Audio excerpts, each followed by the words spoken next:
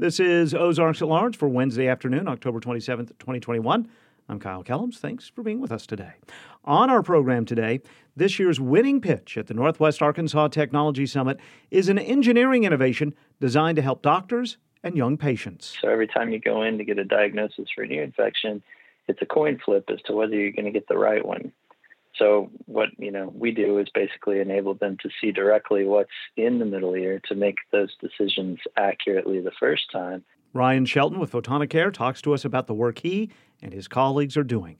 And just ahead, in about 4 minutes, a conversation with Fareed Nouri about the work MTB Afghanistan is doing to help evacuate women cyclists out of Afghanistan and possibly to Northwest Arkansas. Governor Asa Hutchinson and Arkansas's Secretary of Health, Dr. Jose Romero, are urging Arkansans to get their flu shots. Both received their shots yesterday at the beginning of the weekly press briefing hosted by the governor. Governor Hutchinson says early numbers collected in spring and summer months show more off-season flu cases in Arkansas than usual, and he says that could be a harbinger of a stronger than usual flu season. He says the deadliest flu year on record in Arkansas was the 2017-18 flu season, when 228 Arkansans died from influenza. The governor says last year, only 23 fatal cases were recorded in the state. Now, what was different last year is that we had a lot of public health precautions, social distancing, wearing a mask, and everyone was careful. And so that had the beneficial impact in terms of the flu as well as preventing and reducing COVID cases. Flu shots are available at no cost through the Arkansas Department of Health. The Arkansas Department of Health reports 502 new cases of COVID in the most recent 24-hour cycle of testing and 14 additional deaths. The new case total is about 100 fewer than the new case report a week ago yesterday. Active cases in the state dropped by 86 in the last 24 hours. Since February 1st, nearly 89% of hospitalizations because of the virus in Arkansas have been people not fully immunized, and 87% of virus deaths have been people not fully vaccinated. The University of Arkansas School of Art will start the state's first Master of Arts in Arts education curriculum in the state next fall. The program will be a 2-year residency and will target arts educators, teaching artists, and museum educators working in schools, museums, and other community roles. All students accepted into the program will receive funding support through a gift to the school from the Walton Family Charitable Support Foundation. Governor Asa Hutchinson says enrollment in computer science courses in Arkansas schools up by 20% compared to last year. More than 12,500 Arkansas students are taking at least one computer science course this year. The governor says the gender gap shrunk by 2% over the course of the last year. Dr. Ivy Pfeffer, the deputy commissioner at the Arkansas Department of Education, says there is also an increase this year of students taking multiple computer science courses. We're also seeing the expansion of career pathways with computer science courses, meaning that students can take multiple courses that lead to an industry-recognized certification. Dr. Pfeffer says the increases in computer science courses came at every grade level. The Fort Smith National Historic Site will open the Visitor Center and Museum Monday after months of being closed.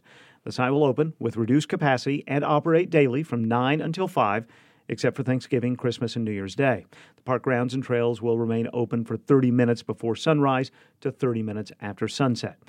The Visitor Center and Museum closed in March 2020 at the start of the pandemic and also suffered flooding damage caused by a frozen sprinkler head during the extreme cold temperatures in February. New York Times bestselling author and University of Arkansas 2015 graduate Ayanna Gray is back on campus today and tonight. She'll deliver a talk in Gearhart Hall Auditorium at 5:30 this evening as a guest of the U of A Honors College. The address can also be viewed virtually. Information about that at honorscollege.uark.edu. The Arkansas Razorback volleyball team is back in Barnhill Arena tonight, hosting Missouri at 7, and a poll of SEC women's basketball coaches picks the Arkansas Razorbacks to finish 7th in the league this year. South Carolina projected to win the conference. Arkansas opens the season at home Wednesday, November 10th against Tarleton State. There is an exhibition game against Arkansas Fort Smith scheduled for Friday night, November 5th in Bud Walton Arena.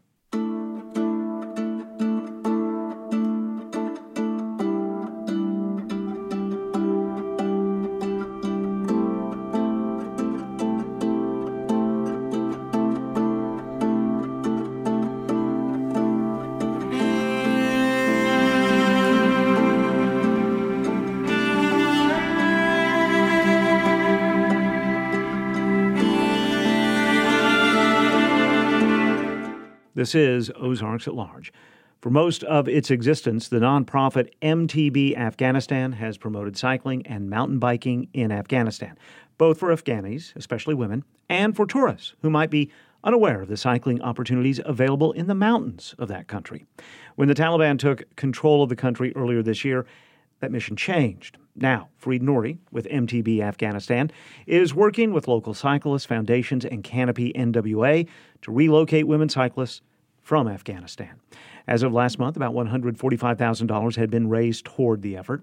Last week, we reached Fareed Nouri and asked him about MTB Afghanistan. He says the group has existed for about 3 years. And works in Afghanistan to use the bike as a way to empower young Afghans through riding and competing on mountain bikes, as well as connecting people across cultures for their shared love of cycling. So that's the mission. What we do is basically grow the sport of cycling at the grassroots level, supporting cyclists, building trail infrastructure, and encouraging tourism, supporting cyclists to their competition aspirations, as well as, locally, just all things great with cycling, and also bringing Afghanistan's mountains to the world, introducing it through cycling, because that fact about Afghanistan, its geography is still unknown. And for obvious reasons, obviously, the media hasn't really focused on that. So one of our goals is to use media, but also, hopefully, at least before the country collapsed, was to get people to come to experience those mountains. Let's touch on that just a little bit, because, of course, we have Ozark Mountains, which my friends who live in the Rockies say, well, you don't really have mountains. Not like ours. I'm wondering, how would you describe the mountains of Afghanistan? Yeah, so the mountains of Afghanistan are an extension of the Himalayas. They come from the northeast section from Chitral, which is where K2 is. I think from the peaks in Afghanistan, you can see K2. And then they kind of fizzle out as you go through southern Afghanistan. We still have a lot of high peaks. Our tallest peak is 24,580 feet. And, they're very rocky. Northeastern Afghanistan has more coniferous forests. The rest of them are more rocky and barren, similar to, Arizona or Salt Lake City. There's a huge variety of mountain landscape, but pretty much 80% of the country is mountainous. People live at altitudes above 6,000, I believe 80% of the population. And so high plain surrounded by mountains, very rural. When people think about Afghanistan, they immediately think of Kabul, because that's where most of the political, economic, social action have been happening. But most of Afghans still in rural areas in these mountains that I was just describing. As you alluded to, of course, Afghanistan has been in the news for other reasons than mountain biking over the last several months or so. What has the Taliban takeover, what has that meant for MTB Afghanistan? Yeah, well, first of all, every year we organize the Hindu Kush Mountain Bike Challenge, which we started 3 years ago as Afghanistan's first ever cross-country mountain bike race, in an effort to introduce the sport, to bring community together. And every year it had been growing. And obviously we had in the plans to organize that for a fourth year this year. We're obviously not doing that. All our programs that we wanted to continue is on hold right now, mainly because the people that was a part of our program are leaving the country, and we're helping them evacuate. So we don't have any programs in the near future. It's a very uncertain environment. The people that we helped feel threatened. So we are basically, there's no room for us to work in Afghanistan anymore. I'm hoping that that will change going forward. You mentioned evacuations helping with that. How is that working, and what does that mean on your end? Yeah, we are helping evacuate around 45 cyclists and their families. One group is mostly female, with whom we wanted to partner.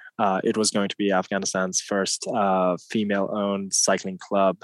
Some members were a member of the Afghan national women's team, and they needed equipment, and our organization was partnering with them to send equipment from the United States, mainly bikes, which were really scarce in Afghanistan. There's no distributors, and people find really poor equipment through imported secondhand bikes that are not fit for the level of riding that they wanted to do. So we wanted to help them from here, and it was an active project. We were sourcing the bikes, planning to send them, and then things obviously fell apart in Afghanistan, and the mission changed into evacuation. So originally we were helping with that group, and now we're also trying to evacuate about 17 people who have been beneficiaries of our own program.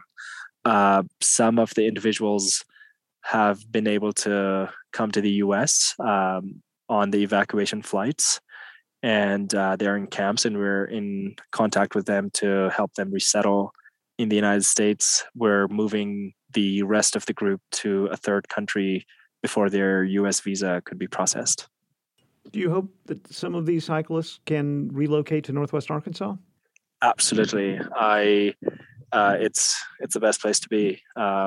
There's obviously the cycling is incredible, and then there's a lot of economic activity. I think that they would have a much easier time getting started in the US.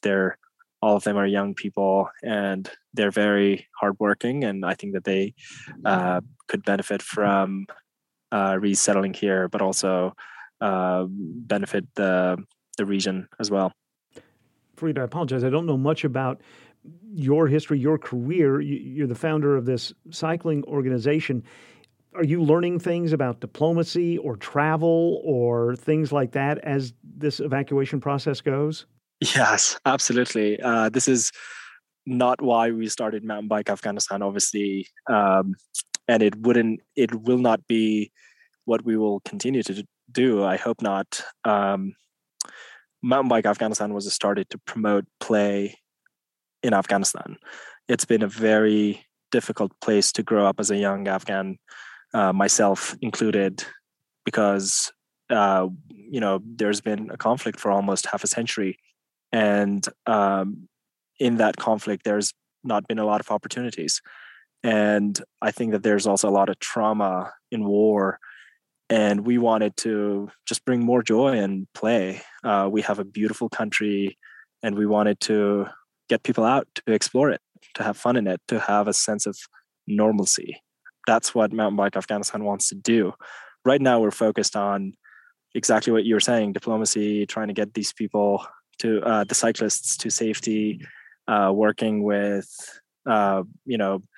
resettling organizations, politicians, visa applications, lawyers. I'm hoping it is important work, but once we're successful with that, I'm excited about jumping back to what we set out to do, and it's going to be really difficult to do exactly that under the Taliban regime, but it's a long-term goal, and we're excited to pursue it despite the challenges. Is there anything a listener who's hearing our conversation can do to help? Yeah, they can support our evacuation effort. We're fundraising for the ongoing evacuation of the cyclists that I mentioned. They can go on MTB Afghanistan to help us meet our goal, which will be all the funds will go to the Human Rights Foundation, who we have partnered with to evacuate the cyclists. And 100% of the funds go for the evacuation. We're all volunteers. So that would be the first immediate help that we need. And apart from that, I think that in general, just I think that the most impact would be locally. There's going to be more Afghan refugees resettling in Northwest Arkansas as part of the Afghan refugee wave that's coming to the U.S. And just giving them a warm welcome. And I know that they're wonderful people already who are really active in that area, and just making them feel at home and getting involved with organizations like Canopy Northwest Arkansas would be tremendous. Finally, for many people, a bicycle can be something they receive for a birthday or Christmas when they're 10, or it can be transportation, or it can be a vehicle to catch air on a trail. I'm wondering, for you, what does a cycle represent? What can it represent? Yeah, I think the first one is pure joy. I think this will resonate with everyone who rides a bike, who remembers learning the first time how to pedal, balancing. It's just pure joy, and that's what it brings in my life. And there's been, I've been in the U.S. by myself, away from family, as a student in the past 10 years, and there's been a lot of difficult times, not just this past August when the country fell to the Taliban, but even before that, you'd wake up a day and there's really terrible news from an attack, either in my neighborhood or throughout the country. Dealing with the emotional impact of that can be really difficult. And in those times specifically, the bike has meant so much to me. I literally ride it intentionally in those moments, and it's just instant moment of gratification, finding solace and peace. That's what it has done to me, and I think that is deeply tied with the joy that it brings. The other meaning that bike has and can have a huge impact in a place like Afghanistan is that it's an expression for freedom. You ride your bike, you're in total control. You can go wherever you want. And in Afghanistan, people in general cannot go wherever they want because of the conflicts in the past. As in general, Afghans have been living in excluded pockets for safety, yet we have this incredible country that we're almost as strangers and we haven't had a chance to see. And the bike can be the tool for that. And then there's, most importantly for women, the fact that it can be a vehicle for expressing freedom is so impactful in breaking gender stereotypes and, achieving gender equality in the society. So from those angles, the bike is just a wonderful tool. But ultimately, for anyone who rides a bike, it's just pure joy. Fareed Nouri is with MTB Afghanistan. He spoke with us last week by Zoom. More can be found at mtbafghanistan.org. Support for KUAF comes from the Northwest Arkansas Business Journal, now featuring professional development with information on colleges and public and private schools, plus local business news from Northwest Arkansas. Subscriptions and information available at nwabusinessjournal.com. Due to multiple COVID outbreaks within the group, the Marshall Tucker Band, with opening act The Outlaws concert, scheduled for this Friday, October 29th, has been rescheduled to Friday, March 25th, 2022. More information is available online at theauditorium.org. One of the longest-serving members of the Arkansas House of Representatives, Carolyn Paulin of Fort Smith, is being remembered as an advocate for children. Paulin served as a Republican in the Arkansas House for nearly a quarter of a century. She died this weekend. During her tenure, she created the Children and Youth Committee, which has evolved into the current House Committee on Aging, Children and Youth, Legislative and Military Affairs. She was 84. The American Red Cross of Missouri and Arkansas continues to appeal for donors to help make up blood supply deficits. John Brimley, the regional communications manager for the agency, says it's not unusual for supplies to dip a bit after the summer months. But what we're seeing right now is the inventory nationally for Red Cross is just so low across the board. We're seeing it at the lowest that it's been in about 6 years, with less than a day's supply of certain blood types in recent weeks. He says when the Delta variant spiked in the Ozarks in the summer, there was a further 10% drop in donor turnout. Right now, we need to collect approximately 10,000 additional blood products each week over the next month or so to kind of mitigate this shortage. The American Red Cross of Missouri and Arkansas is offering different incentives, including free sandwiches and Amazon gift cards, to further entice would-be donors of all blood types. If you have the opportunity, just please visit redcross.org and schedule your appointment, or call us at 1-800-RED-CROSS and figure out where the closest donor center or closest blood drive is happening in your area. John Brimley is the Regional Communications Manager for the American Red Cross of Missouri and Arkansas. He spoke with us yesterday. Drug overdose deaths are skyrocketing, and the Biden administration is now unveiling a new plan designed to keep people with addiction alive. We are literally trying to give users a lifeline. We're willing to go to places where our opinion and our tendencies have not allowed us to go. That story this afternoon on All Things Considered from NPR News. All Things Considered this afternoon from 3 to 6 on KUAF, and also available through the free KUAF app. This is Ozarks at Large. This month's Northwest Arkansas Technology Summit in Bentonville included a pitch contest for innovators working on tech solutions to make healthcare affordable, convenient, and accessible. The 2021 winner, Ryan Shelton, founder and CEO of Photonicare. Last week, we called him to ask about his company and about the pitch contest itself. It was a great experience. They did a really nice job with kind of organizing it, and they had a really impressive panel of judges that had, some people that I had known from the industry, in one way or another, kind of everybody top of their field. So it was really nicely done, and it was a pleasure to participate.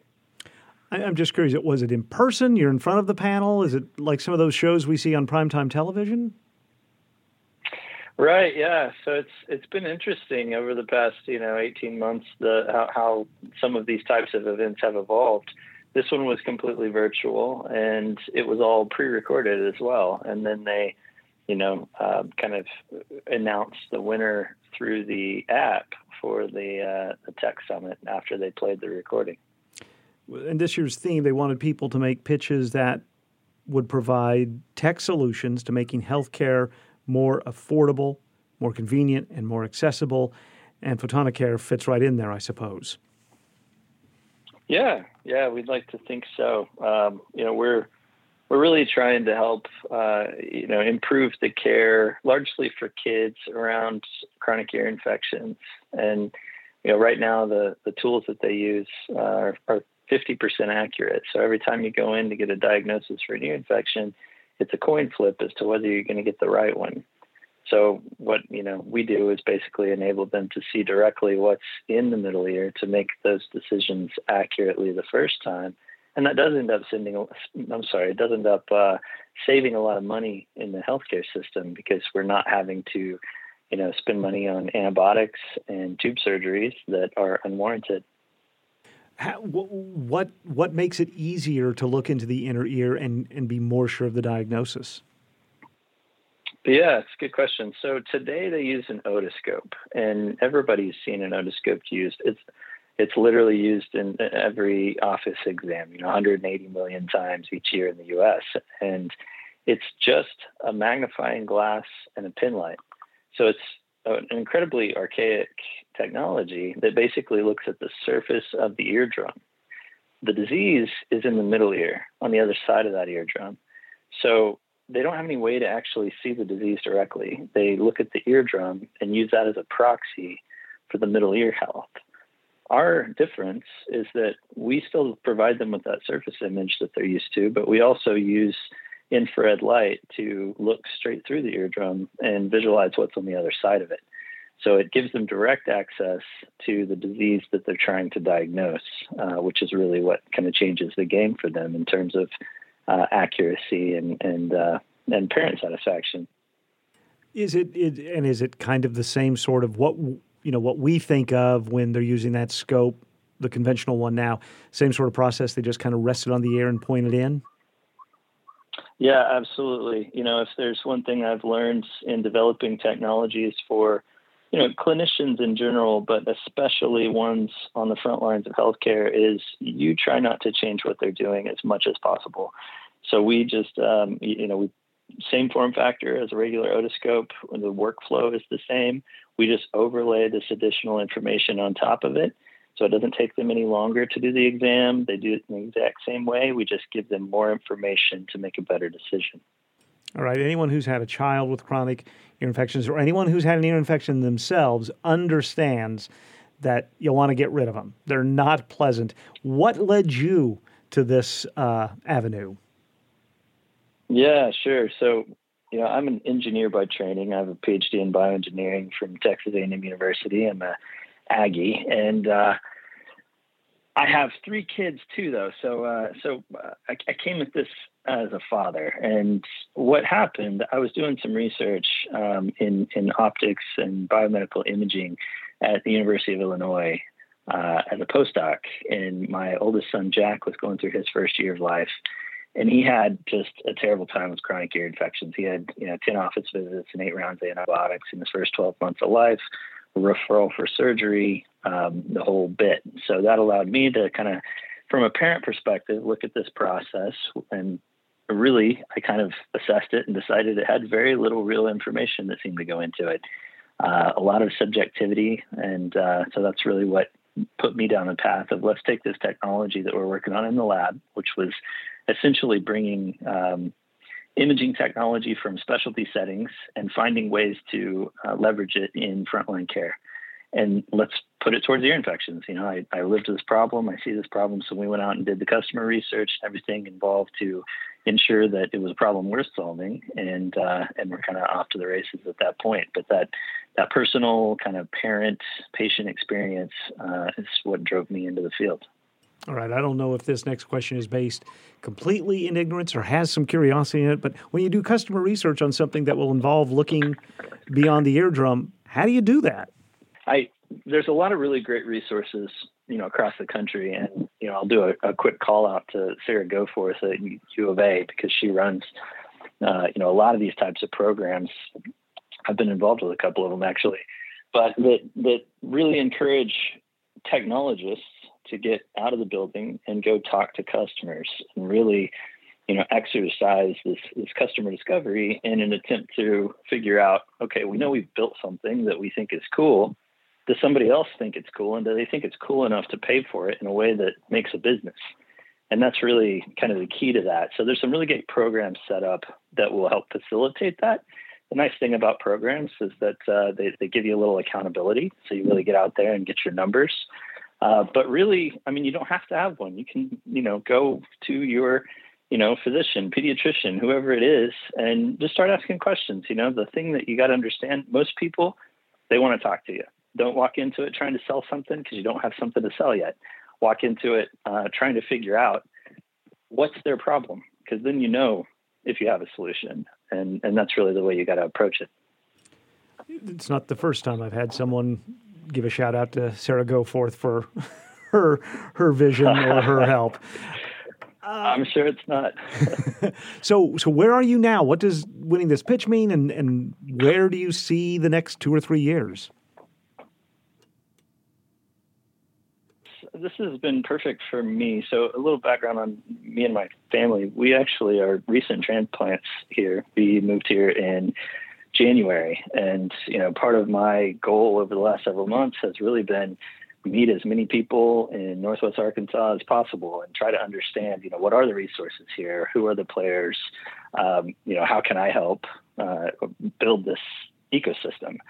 So, exposure like this is very helpful in that sense because it just, it helps, build that ecosystem, get me plugged in. It helps me figure out where can I help and add value and add to this ecosystem that we're building here. So that's been, it's really great for that. And of course, recognition from the company perspective is great. We're actually in the middle of a financing, raising money right now. So that, all that exposure is always fantastic. All right. I so admire people who see a problem or a challenge and then can work towards solving it. I'm wondering, is that, with your PhD in engineering from A&M, is that just something you do all the time? Do you see the garage door not going down all the way and go, I wonder what's going on, and then you try to figure it out? It's a great question. So one thing that I've understood about myself for a while now is that I often have a deep-seated urge to figure out how to do something, right? And that might be something that's highly technical. It might not be. I'm big into mountain biking, and frankly, it's one of the draws that I've had to this area. But I don't ever take my bike in to get maintenance done unless I've done that maintenance on the bike myself and I understand it. And then I say, okay, well, I've done it once. I don't really care to do it again, so I'm gonna have someone else do it. But I understood it, and I think that has helped me understand things, both from a problem perspective as well as coming up with solutions by just being super curious and having this deep-seated need to understand, what's going on and how things work. All right. Where can lay people find out more about this? Yeah, so we have a website, www.photoni.care. And hopefully you can find it at your pediatrician here soon. We're starting to look for partners in the Northwest Arkansas area. So if there's if you want to see this in your pediatrician's office, feel free to point them to, my contact information or our website. Anybody else that just finds this interesting, please look me up. I'm always happy to talk over a coffee or a beer. So I'd love to connect. Critical to the success we've had so far is a very excellent team. And I just want to do a quick call out. I founded this company with a MD PhD from University of Illinois and another engineer.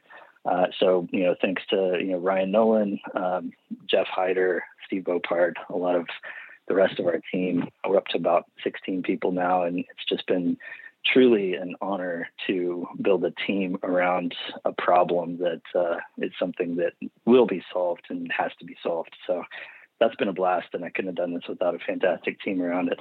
Ryan Shelton is the founder and CEO of Photonicare and the winner of this month's Northwest Arkansas Tech Summit Pitch Contest. He spoke with us late last week.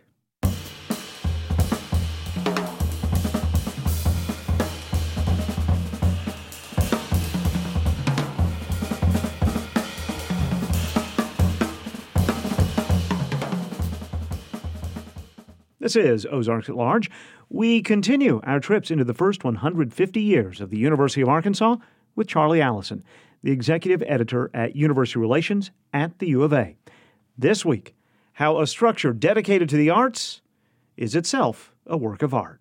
In looking through the budget laid out for construction of the University of Arkansas's new Fine Arts Center, there were 8 light fixtures that seemed to cost more than your average light fixture. But the architect, Edward Durrell Stone, had previously ordered stylized artwork, 10 sculptural masks and 2 plaques, all designed by the noted sculptor Gwyn Lux. Those were used to adorn the walls of the University Theater. So Arkansas officials apparently took little notice of the odd light fixtures. To be honest, most of the expenses for the building being erected in 1949 and 1950 were significantly below the projects that Ed Stone usually worked on. But Fayetteville was where he first grew up, and the university was where he got his first bit of higher education in the early 1920s. So he had a soft spot for the place. Stone was by 1950 an internationally acclaimed architect. After the U of A, he attended Harvard and the Massachusetts Institute of Technology, but he never quite finished a degree anywhere. However, he knew how to draw and design. His first major project was as senior designer for Radio City Music Hall, being built in New York City in 1932. He followed that with the Museum of Modern Art, also in New York, in 1937. For the university, his budget wouldn't be as grand. Nevertheless, he created an arts complex that had never been tried before. He designed a center that combined all of the fine arts in an interconnected space: studio art, music, theater, dance, and architecture, and with the express intention and hope that students of the various disciplines would be inspired by those in the other fine arts. The paintings or sculptures being created by students in art might be influenced by the play they had seen the night before, or music students might be inspired by the soaring architectural design of a fellow student, and then write a composition as lifting and majestic. One national writer described the center as, quote, the first glimpse we have had of a revolutionary concept of teaching and presenting the arts in a center of their own. When the complex was finished, the Fine Arts Center included a 3-story classroom wing, a fine arts library, a music concert hall, and a theater. They were all connected at the hip by an open art gallery. Outside the gallery were a sculpture garden and a small open amphitheater. The entire structure fit within the modern vernacular and reflected the international style that Stone had pursued during the early part of his career, a functional architecture that threw out most ornament and historical sentiment for the clean, pure lines of structure. A writer for the Architectural Forum wrote, quote, "In the eyes of a qualified architectural critic, the Art Center would stand out not by virtue of the most exciting new forms or as an exposition of architectural creed or style, but as a group unique in its quiet beauty, serenely and fully achieved with occasional brilliant passages. These qualities put it ahead of any recent state university work that has come to light, puts it in a class with MIT and Harvard." One of the collaborating architects on Stone's team was Beverly Lorraine Green, the first African-American woman to become a licensed architect. She worked specifically on the design of the University Theater, the first portion of the complex to be finished. Green and Stone designed the stage to allow its use in either a traditional proscenium style with a full fly and orchestra pit, or as a theater in the round. A carpentry shop on the east side of the theater allowed construction of sets on site. A costume shop and changing rooms on the west side allowed the entire production to feel like a family. The theater opened in November 1950 with a play titled Acres of Sky. It was adapted from a novel of the same name by alumnus Charles Morrow Wilson. The play is an Ozarkian folk story, but told in a modern visual and theatrical style. It required a collaboration between university students, faculty, and New York professionals from Wilson's milieu. Zoe Schiller wrote the lyrics and Arthur Kreutz composed the music. Bonnie Bird, a student of Martha Graham, choreographed the modern dances. Acres of Sky opened in November 1950 to some critical acclaim by the New York City press and notoriety from having a photographer from Life magazine taking pictures. George Friedley, a dramatic critic for the New York Morning Telegraph, wrote, quote, "I don't believe I've ever encountered as much talent in any campus theater in the country as I found in Arkansas." Well, a writer for the student newspaper, the Arkansas Traveler, was less enthusiastic. He warned students that even though the show had music, it didn't have any, quote, tunes to whistle while shaving. And the writer also suggested that the play might be more aptly titled Acres and Acres of Sky. I guess it went on a little too long for the shaving whistler. The concert hall opened in January 1951 with the Walden String Quartet from the University of Illinois, and then an organ concert by Carl Weinrich of Columbia University a week later. The music hall was officially dedicated in May with a performance of The Marriage of Figaro. The university president at the time, Lewis Webster Jones, delighted in taking visitors on tours of the building, and especially the art gallery. They might be the families of prospective students, a business owner considering Fayetteville for a factory, or even just an Arkansas farmer in overalls who had heard about the new building and ambled up the hill from the Ozarks Grocers Wholesalers plant on Dixon Street. Everyone marveled at the building, despite its meager budget. Stone had found creative ways to get what he wanted. For instance, he reused cast-off aluminum discs left over from the manufacture of movie reels and turned them into a glittering fishnet tapestry that hid the unfinished ceiling of the concert hall from the audience below. On the other hand, he also specified those 8 relatively expensive light fixtures for the building. Well, turned out, those were actually 8 kinetic sculptures, mobiles, designed by the internationally known artist Alexander Calder. And Stone had persuaded Calder to create the mobiles at a below-market price. Someone apparently knew the true worth of the sculpture, though, because today there are only 7. Don't ask how, no one knows. It remains an unsolved mystery where the 8th went. Today, the departments of theater and music and the School of Art continue to use the building. In 1978, the George and Boyce Billingsley Music Building was built at the eastern end of the Fine Arts Center and attached to it through elevated walkways, which helped alleviate some of the classroom, rehearsal, and studio needs. Although updates and modest expansions have occurred during the last 70 years, a renovation of the entire complex is slated to begin in early 2022. Charlie Allison is the executive editor of University Relations at the University of Arkansas, and this year he's delivering portraits for us of the university's people, events, and places to mark the school's sesquicentennial. More observations of the first 150 years are listed at 150.uark.edu. Amal is a 9-year-old Syrian girl. She's very curious. She's a bit mischievous. who also happens to be an 11-foot-tall puppet. Yeah, she's very, very big. And for months, she's been walking across Europe with an important message. I hope she gives hope to many people. Special delivery. That's next time on the TED Radio Hour from NPR. The TED Radio Hour, Sunday afternoon at 1 on KUAF 91.3. You can also listen at KUAF.com. And at KUAF.com, you can find a schedule of all of our weekend programs. Speaking of schedules, yours probably doesn't allow you to always be with us, either at noon or 7, for the broadcast versions of Ozarks at Large. We do have a podcast version available for free through all the major podcast distributors. And we also have a free Ozarks at Large KUAF email newsletter. You sign up for that at KUAF.com once a day, every weekday. You have a list sent to you in your email inbox that tells you what was on the show that day and gives you direct links so you can punch through and listen to the interview story or feature story that you want to.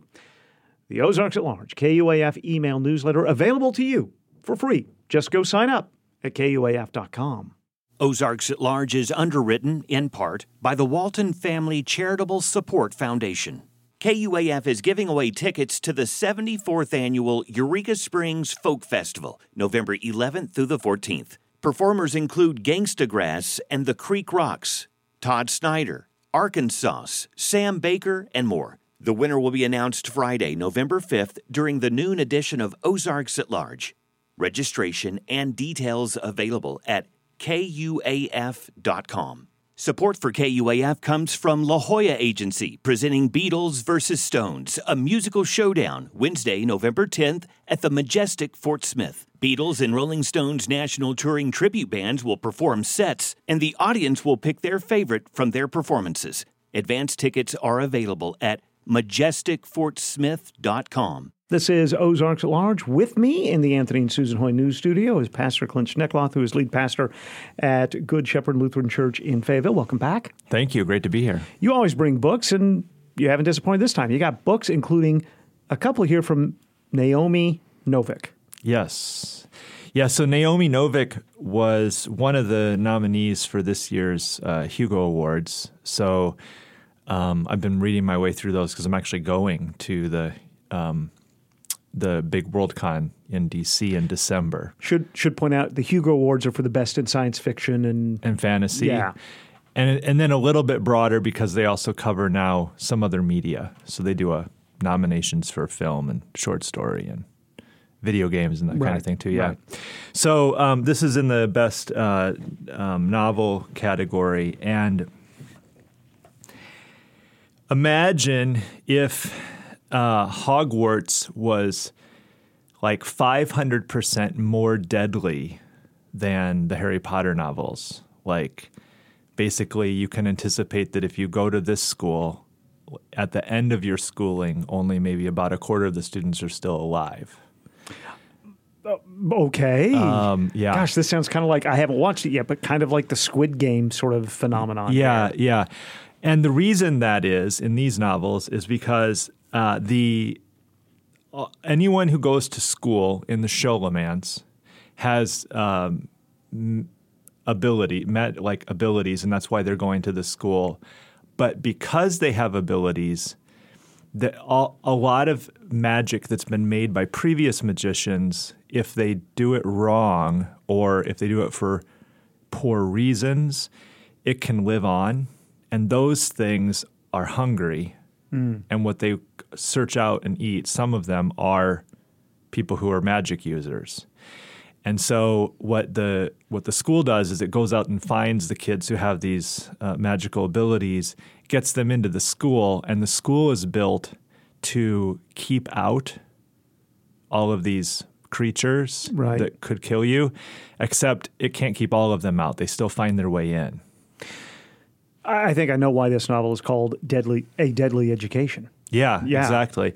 And so then the what's puzzling, though, is, now think about this, it just makes sense, right? It's kind of like any zombie movie you've seen where the whole goal in a zombie movie is to not have the zombies pay attention to you. So if you're in town and there's a bunch of zombies around, you're trying to sneak through the town really quiet, right? Right. Well, if you assemble a whole bunch of kids in one place who all have magical abilities, then you actually even attract more of these hungry things than otherwise. And so it's like they're inside this fortress, and the fortress is drawn. It's super cool. One of the coolest things about the book is the map of the school itself. I'm always hooked. If you've got a map on the inside jacket, I'm in. Yeah. And it's a big crank. And so when you start the school, you start at the top, and it rotates, and you go down and down and down until you're in your last year of school. And then there's a final graduation day. And on the final graduation day, a door opens, and you have to run out. And when you run out, you're attacked by all the monsters around you. And so, yeah, I'm pleased with the University of Arkansas. Thank you very much. Okay, and so depending on how much you've learned, yeah, really only the highest powered ones survive and get out, and the rest are all watching this happen, and they're like knowing that, and so the students are super driven because it's about like literally survival, and they all are protecting each other, and you have to imagine like going to school where you're like trying to study your books, but at the same time, something could come out of the book stacks and try to eat you. Always. So this is this intended for adults? Or is this a YA adjacent sort of? It's definitely YA. It might even be YA, but it's definitely YA adjacent. And my son read it and loved it. It was our favorite book of this last year. It went like right to the top. It's because, I mean, it is deadly, but it's not like awful or gruesome in quite the same way that maybe like Squid Games is. Partially because it's a novel and not a so you're not seeing it, but also because the other great attraction of it is the characters. The main protagonist is she's an absolute like bad blank. I don't know if you can say that word. Badass. You can say it. Okay, good. And she is. And so she has attitude, and she like people like her and are friends with her, but not necessarily because she's super nice, because she's focused on, I mean, in a way they all have to be this way, like, because it's like you have to survive. But for some reason that's like you kind of are attracted to the characters, even the worst ones. So you've got, that's A Deadly Education. I take it that's the first one. And then this one, The Last Graduate, right. The second in a trilogy? Lesson 2 of the Sholomance. And so I just brought this to show you. I haven't actually read it yet, but I'm super excited to read it because she's going to be rolling out this 3-part trilogy, and in the first one you only get so far in the progression of the school, and so now it's like okay, and you don't really know the outside world yet.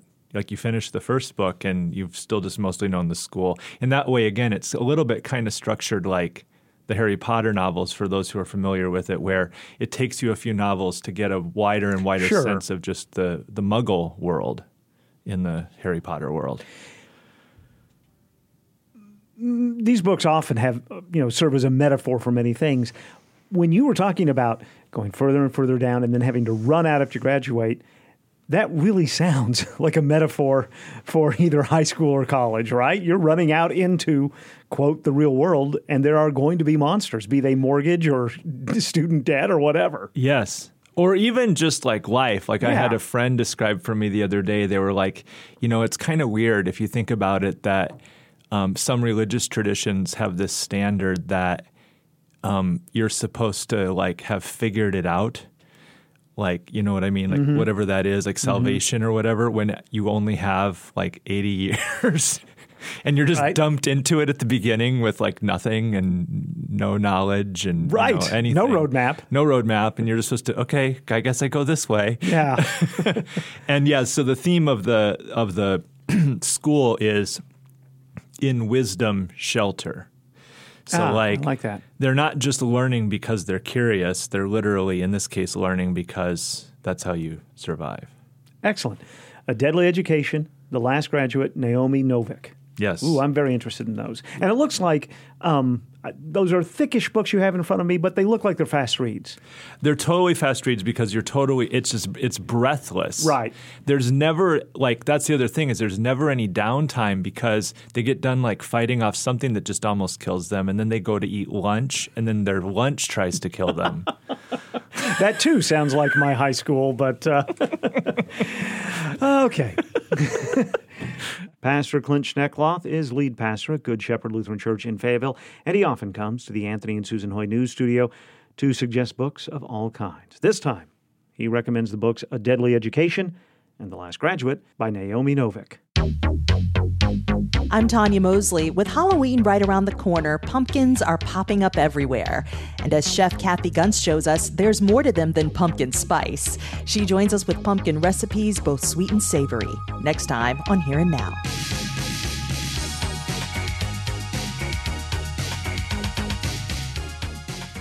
Here and Now is just ahead on KUAF, beginning at 1. On tomorrow's Ozarks at Large, we'll summarize today's State of the Region meeting hosted by the Northwest Arkansas Council. We'll check in with Timothy Dennis to find out our live music options for a Halloween weekend. And we hear from a member of Come From Away, the first Broadway show back on the Walton Arts Center stage in well over a year.